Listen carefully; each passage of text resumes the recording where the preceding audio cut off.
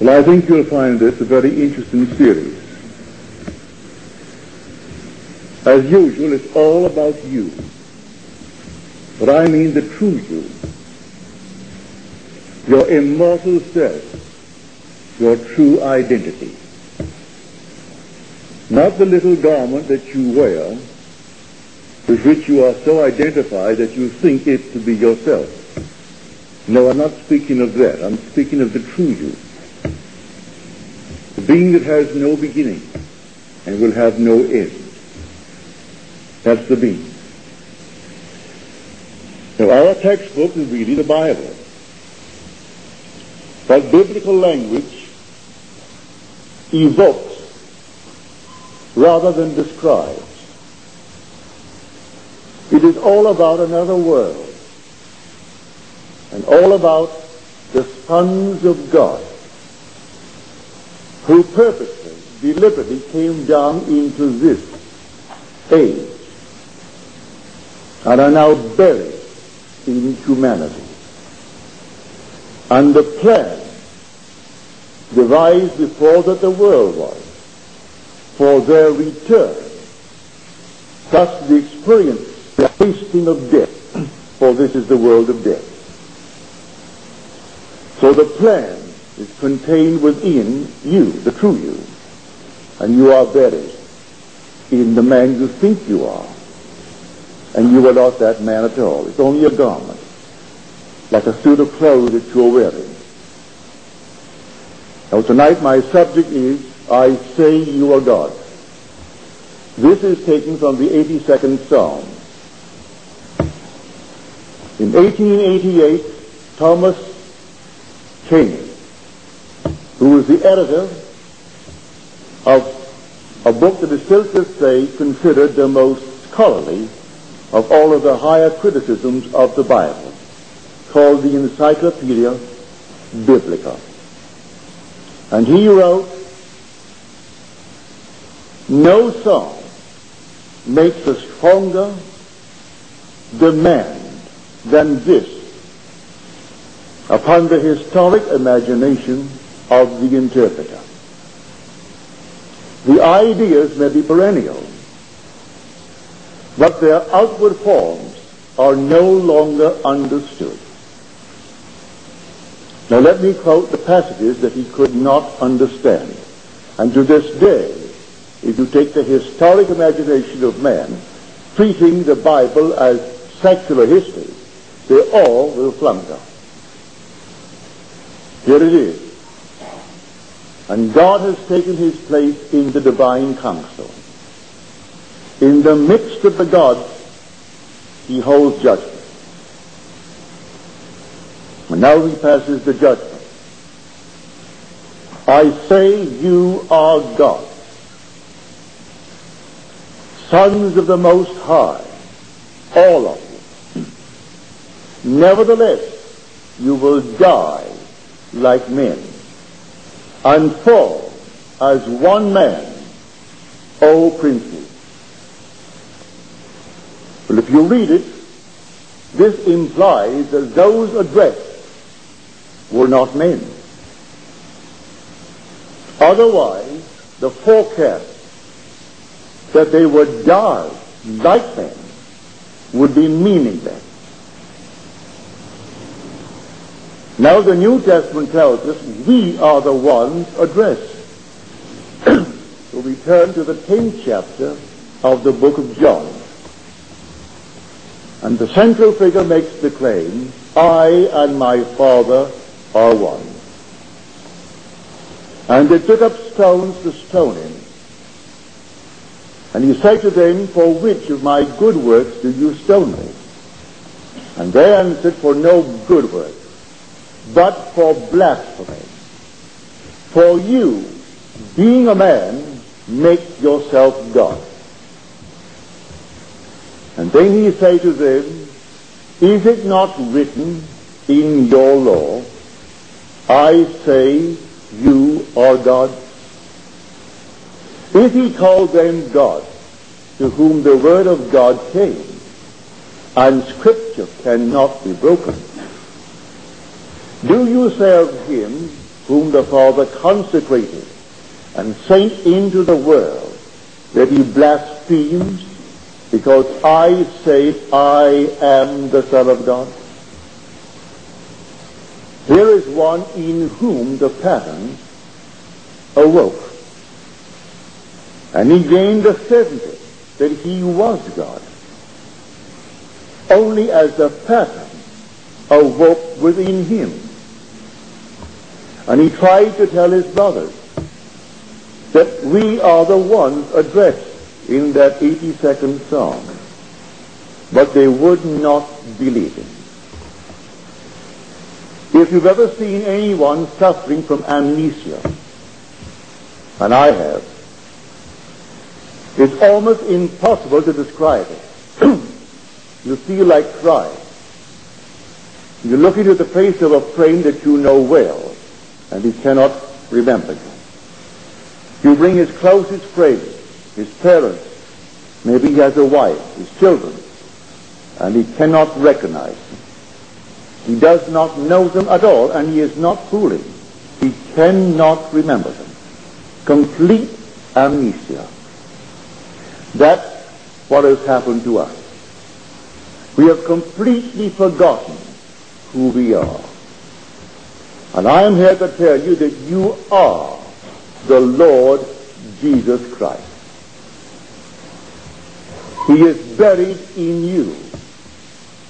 And until the story of Christ repeats itself in you, he remains buried in you. That's the story. Now, how do I know? I know from my own personal experience. That's how I know. I am not theorizing.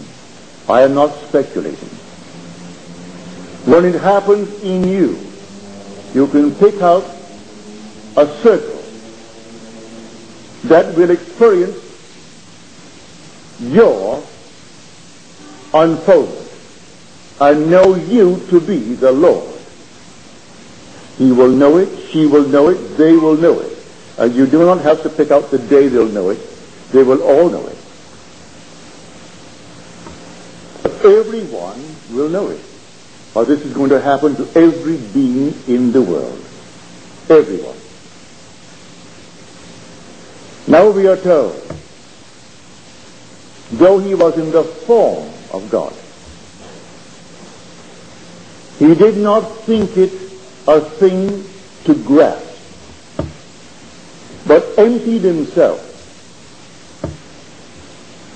and became man, took upon himself the form of a slave, and was born in the likeness of men.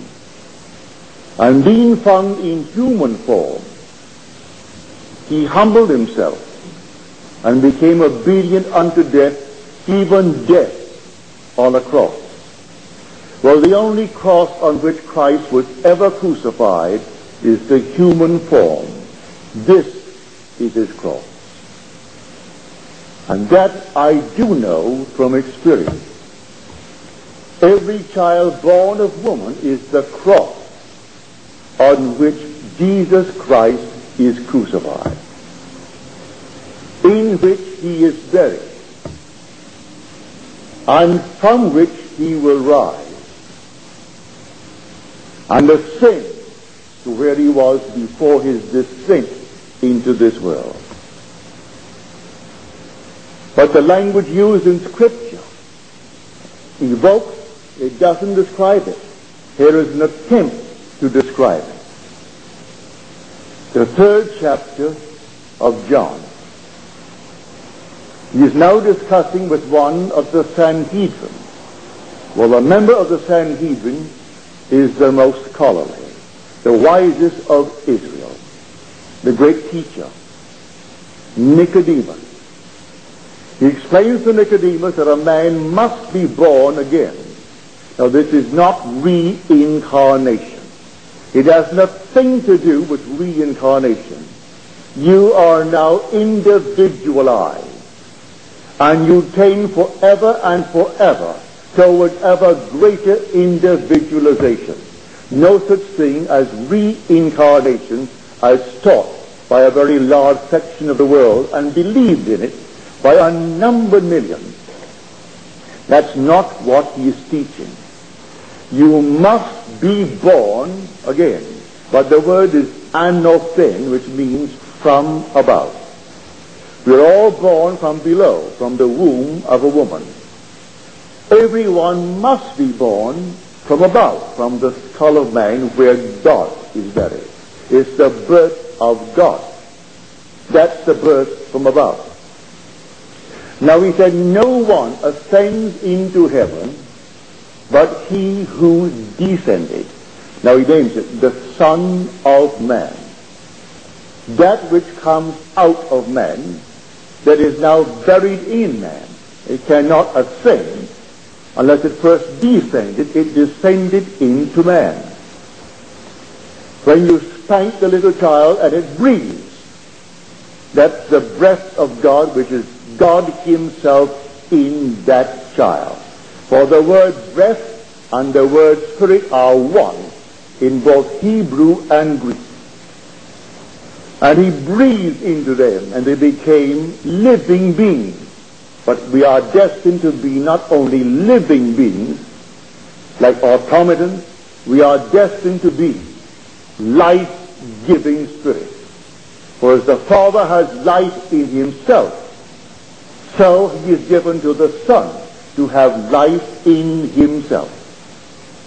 By this act of the crucifixion, crucified on this body, I will then rise and you will rise to exaltation to the Father.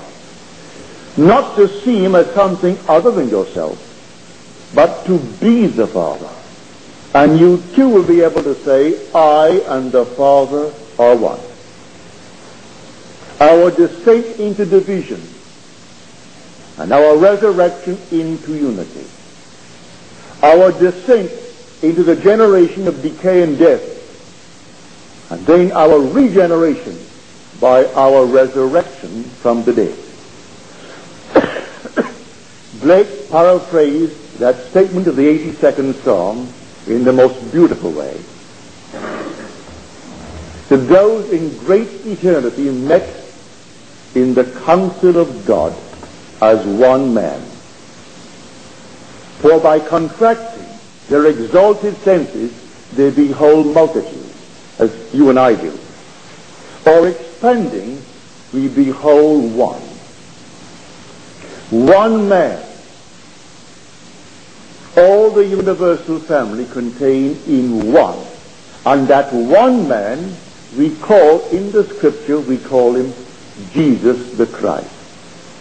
And they in him and he in them live in perfect harmony in Eden, the land of life. You are dwelling in every being in the world, or you couldn't even perceive them. And they all dwell in you. You are the being spoken of in Scripture as the Lord Jesus Christ. But until the story repeats itself in you, not as an observer observing it, but you, the actor, playing the part, the central part, not observing it as you would observe a theater unfolding before you, but actually the actor called Jesus Christ, without loss of your identity. You still maintain your own identity, and yet you're cast in the central role of the Lord Jesus Christ.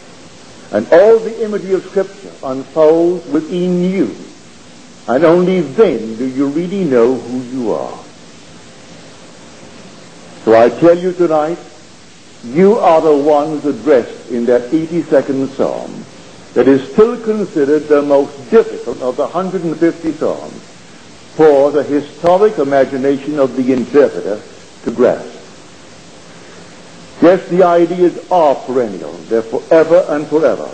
And we read the works of Paul. Paul was determined not to know any Jesus Christ after the flesh, as he himself confessed in his second letter to the Corinthians. Henceforth I regard no one from the human point of view. Even though I once regarded Christ from the human point of view, I regard him thus no longer.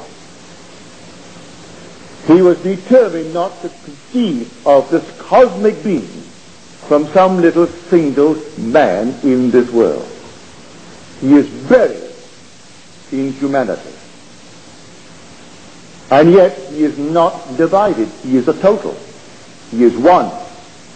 And because he's buried in you, and you're not divided, you are one. And when you awaken, you'll see the whole vast world as yourself pushed out. Every being in your world lives within you. And that all that you behold, though it appears without, it is within, in your own wonderful human imagination, of which this world of mortality is but a shadow. And that human imagination is the divine body of the Lord Jesus Christ. And the Lord Jesus Christ is your own true identity. So when they say, we crucify you, no, we do not crucify you. We stone you, no, not for good works. We stone you for blasphemy. It's going to happen to you.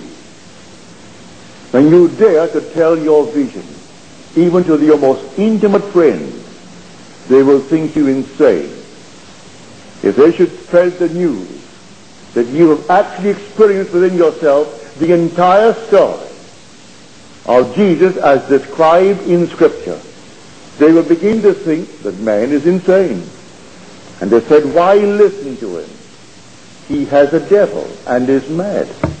Read it in the Gospel of John. Why listen to him? Any man who gains the certainty from the experiences within himself which parallels the story in Scripture, if he tells it, they think he's insane. For man has been taught to believe in some little tiny physical flesh and blood man that is called Jesus. And the word Jesus means Jehovah. The same word is Jehovah. It is the Lord God, the Savior of the world. But he is buried in man. In every man. Not a chosen little crowd, but every man. You want to know his name? His name is I Am. You can't go any place and not know that you are. You may forget this very moment and suffer total amnesia concerning your present physical state and not know who you are, where you are, or even what you are. But you can't forget that you are. No man can be unaware that he is. He can be unaware of who he is and what he is and where he is, but he can't be unaware of being. And that is the name of God forever and forever. So my name is in him, we are told. And because of that, you are immortal. So we are the sons who came down, not because we did anything that was wrong. It's not a fault, as taught from the pulpits of the world. This was a deliberate descent into this world of death and decay, to prove our own creative power that we could die, literally die, not pretend that we are men. If you are God pretending that you're a man, you would know who you are, and it could not do anything for you. You had to completely empty yourself of all that you are, your wonderful divine form, your heavenly rank, and actually come down and suffer total amnesia and believe that you're a man to experience death, for all men die. So I say you are God's sons of the Most High, all of you. Nevertheless, you will die.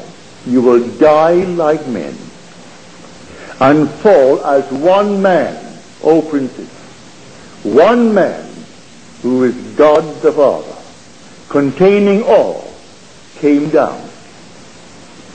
And now, through the act of the crucifixion, we are now transformed And from the crucifixion we are exalted to the Father. So when you rise, you're not rising as the Son of God. You're rising as God the Father. And what is the Son then? If we're all then God the Father, and if he's a Father, then where is his Son? Humanity is transformed. And the whole of humanity is symbolized in the single youth called David. And David is the son of the Father. You are the father of David. You do not know it yet, but you will know it. When you see him, there is no uncertainty as to this relationship between you, God the Father, and your son David. You might think the whole thing is a legend. Well, it is. Man can fall in love with a legend. Israel fell in love with David. I mean David, the son of Jesse. And Jesse means Jehovah exists. He is the son of Jehovah who is. Any form of the verb to be, which is I am. And the day will come when you've completed the journey. He will stand before you and call you Father. And you will know you are his Father, and he will know he is your Son. There will be no uncertainty as to this relationship between you, God the Father, and your son David, who is the essence of humanity. If you took all the generations of men and all of their experiences and simply condense it into one single being and personify that being, it would come out as David. So having gone through the gamut, all that man could ever conceive of, and having played all the parts, then you come out. And when you come out, you're God the Father, and your son is David, the essence of all that you went through as man. And that is the story of the Bible. It cannot spell it out, because how can you find words to describe it? I started to tell you earlier how he tried to tell it in the 3rd of John. And when Nicodemus could not understand it, these are the words that he used. It's all beautiful imagery, but true. You'll find, if you can, a more beautiful image for one to use to express this experience. He said, as the Son of Man, speaking now, first of all, he said, as Moses lifted up the serpent in the wilderness, so must the Son of Man be lifted up. And you will wonder, what on earth is he talking about? What can that do for me here? He's trying to explain how man ascends. But I tell you, having done it, I know how it's done. You cannot do it by taking thought. It just happens. In the fullness of time, it happens. And this is how it's done. First of all, you're told you are the temple of the living God. And the Spirit of God dwells in you. If I am the temple of the living God, and the Spirit of God dwells in me, and the curtain of that temple must be torn in two from top to bottom, it can only be a part of my body that is torn. It can't be a piece of cloth like that. Man thinks that some little curtain in the synagogue was torn. Has nothing to do with any curtain in the synagogue. If I am the temple, and the curtain is in the temple, there must be something in me that is torn in two from top to bottom, to reveal the Holy of Holies. Well, it is. Without any thought whatsoever, not knowing the moment it's going to happen, not even knowing what's going to happen. The day will come that you will be torn in two from top to bottom. from the top of your head to the base of your spine. And they will separate two hairs. And at the base of the spine you will see golden pulsing liquid light. As you're told, I am the light of the world. You'll see it. And you, the observer, will know you are what you are observing. That you're actually beholding yourself. It has no face. It's simply golden liquid light. And as you contemplate it, you fuse with it. And as you fuse with it and become one with it, like a fiery serpent, up you go. Up to that same body of yours into heaven. And heaven is not up there where the stars are. Heaven is within you. You go up into your skull, and it reverberates like thunder. He ascends into heaven, and you're told the kingdom of God is within you. So if I ascend into the kingdom of God, where can I go? But into myself, right into my own skull. So no one descends but he who ascends, and no one ascends but he who descends. And then I saw what I am. That is the thing that came down into generation at the base of my spine. When I fell into generation, and therefore decay and death. And now I behold it, and I fuse with it, and up I ascend like a fiery serpent. The imagery is perfect. How else could you describe it? So in the 3rd chapter of John, he makes every attempt to explain what he means when he calls himself the Son of God, who is the Son of Man. It comes out of man, seemingly. But he redeems himself out of man. So man is not your true identity. God is your true identity. You are the Lord Jesus Christ. Tonight you may want to throw something at me if you are trained differently and think I am blaspheming. I am not blaspheming. I'm speaking the same words of the one recorded in the gospel.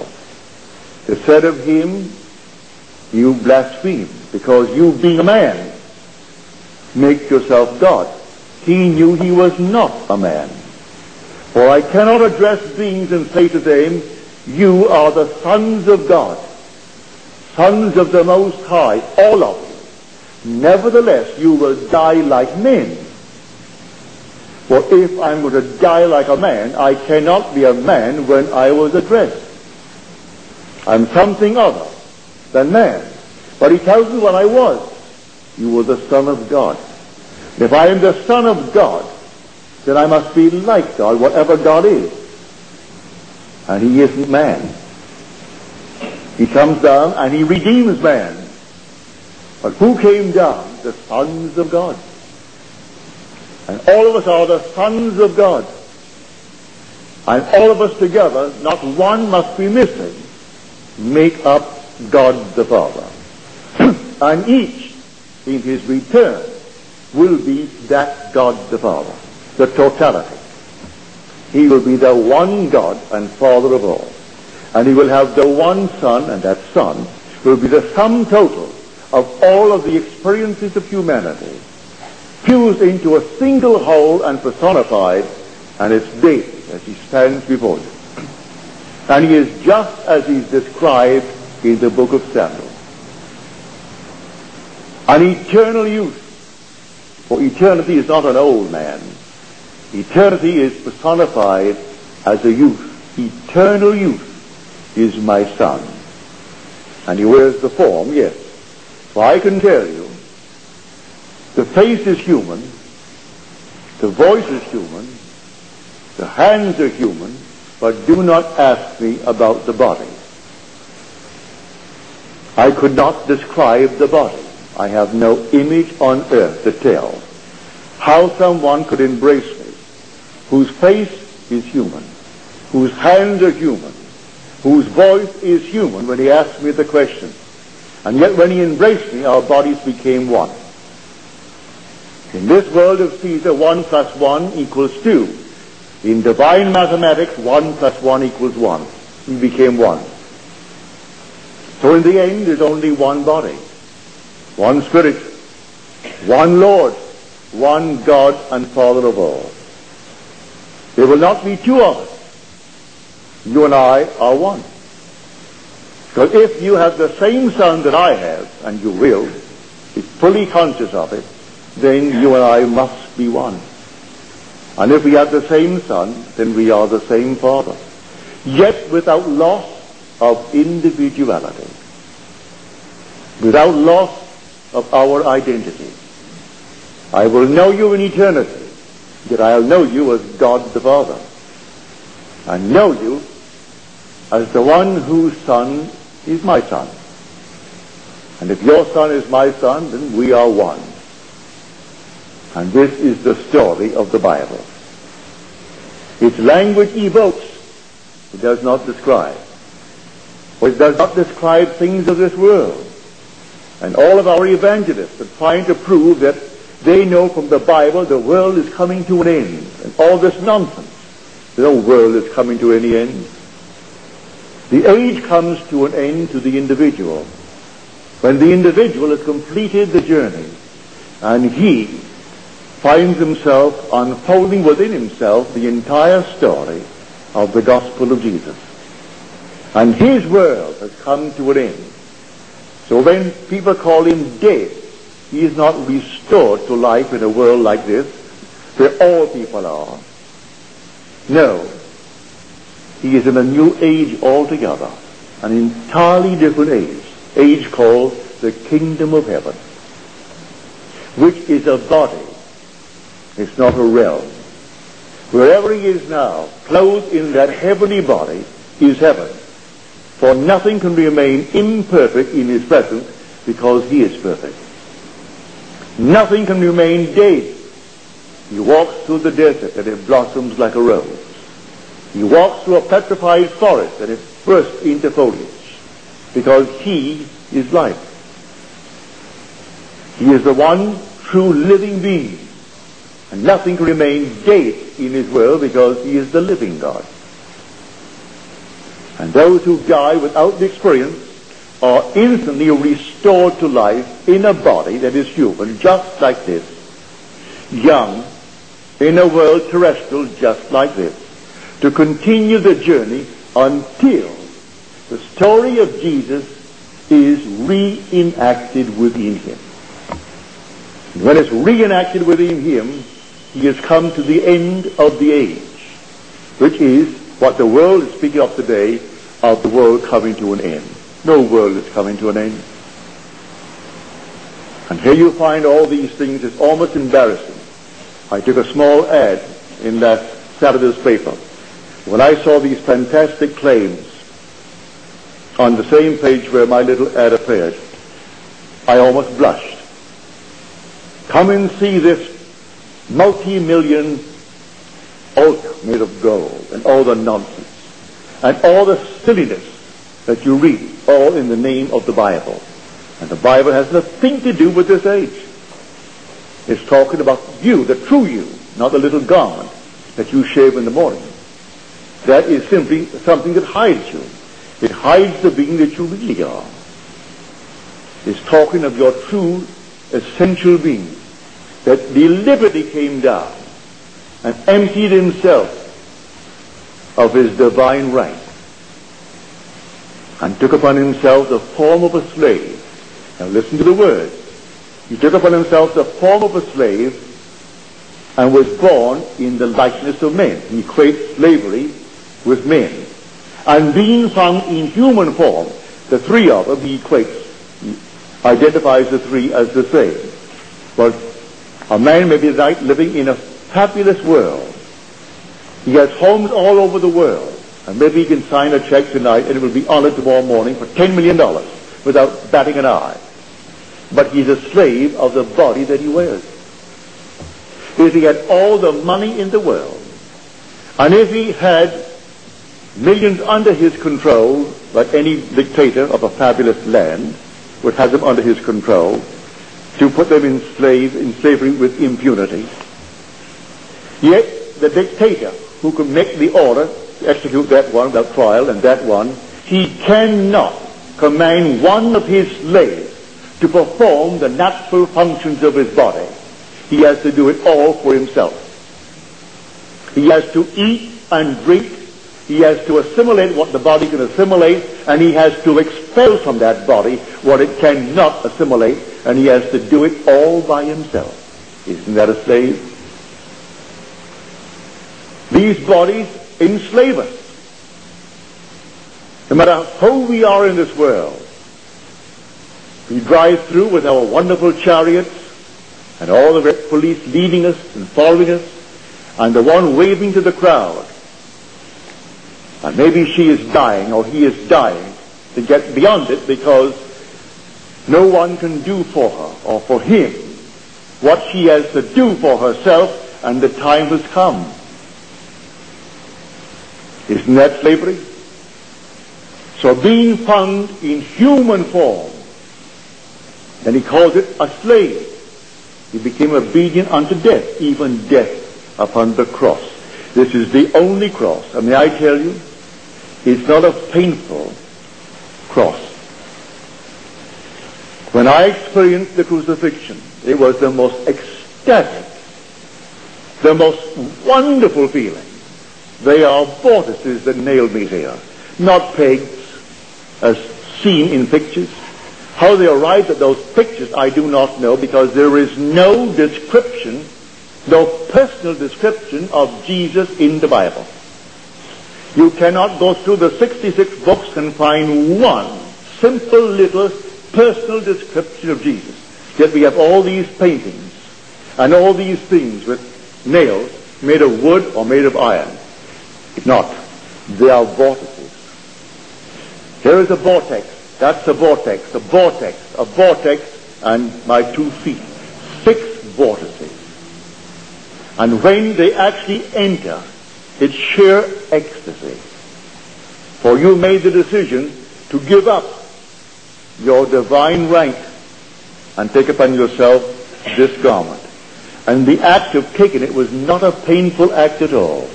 You deliberately did it and took upon yourself the form of a slave. And being found in human form, you became obedient unto death. Yes, the death on this cross. There is no other cross. In spite of all that has been said to the contrary, that they had a little piece of wood from the cross here, a little piece of wood there. If you took all the little pieces of wood together and put them together, it would build this house. And one man carried that cross. One has a little piece of cloth. This came from his robe. Another church has a piece of cloth. Another church has a piece of cloth. Take all the cloths together that he wore as a robe, it would clothe an army. And yet people go blindly on, looking upon these little things and bowing before it.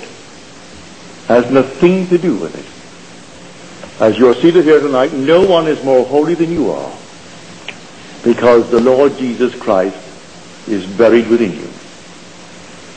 And you do not have to bow before anyone in this world. No one is more holy than you are.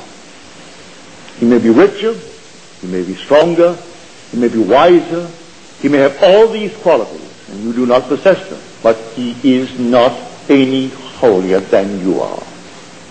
And in the end, when you awake, he cannot be any wiser, because when you completely awake, you are the wisdom and the power of God, as defined in Scripture. So don't think anyone on earth, regardless of his accomplishments, will transcend you. For that's the being of whom I speak and will continue to speak throughout the series. Or we will interlace it with what many would like to hear concerning the use of the law while we are waiting for redemption. How to use it wisely in this world and achieve certain objectives, certain goals in this world. That can be done. No question about it. Here in this audience tonight sits the gentleman, the embodiment of the law. As he said to me, I go home, I sit in my garden, in my patio, and I dream, but a controlled dream. He worked in the city, Culver City. He did not have the educational qualifications for the job that was vacant. He had to have a college education to qualify. He did not have one. Went to high school, and that was the last of his education. I saw the fall that came down from the powers that be. He is now, in spite of the so-called lack which by law he had to fulfill, didn't fulfill it at all, did it all in his imagination. And now he is the purchasing agent of the city of Culver City. And that money is funneled through his hands every year. I asked him, and he drove me down the other day. He took me downtown. I said, how much do you have to spend in the course of a year? He said, my budget runs about $800,000 a year. It all comes through his fingers. Everything must come through his hands that the city needs. He has to okay. So here is a complete violation of the laws of Caesar. They'll all be violated if you apply the divine principle of imagination. If you know who you are. If you don't know who you are, well then, you're going to abide by all the little rules and regulations of the world. I had a friend of mine, and he always used to say, when I would remind him of a sign, look, it said, no so-and-so. He said, it didn't say it positively. And so he went through life that way. It didn't say positively. I said, see, there's a sign, only those who are boarding the plane can go down, not passengers. Didn't say positively. He'd come aboard with me. I'm flying off to New York City, and here came Mort, and bringing a friend with him too. And I said, Mort, no smoking. Look, no smoking. Didn't say positively. And he comes on down, smoking his cigarette, and bringing a friend aboard the plane to see me off. Not once, several times, but that was his favorite remark. It didn't say positively. Well, in the law, as we will teach it to you through the weeks to come, for I'll be here every Monday and Friday until the 10th of December.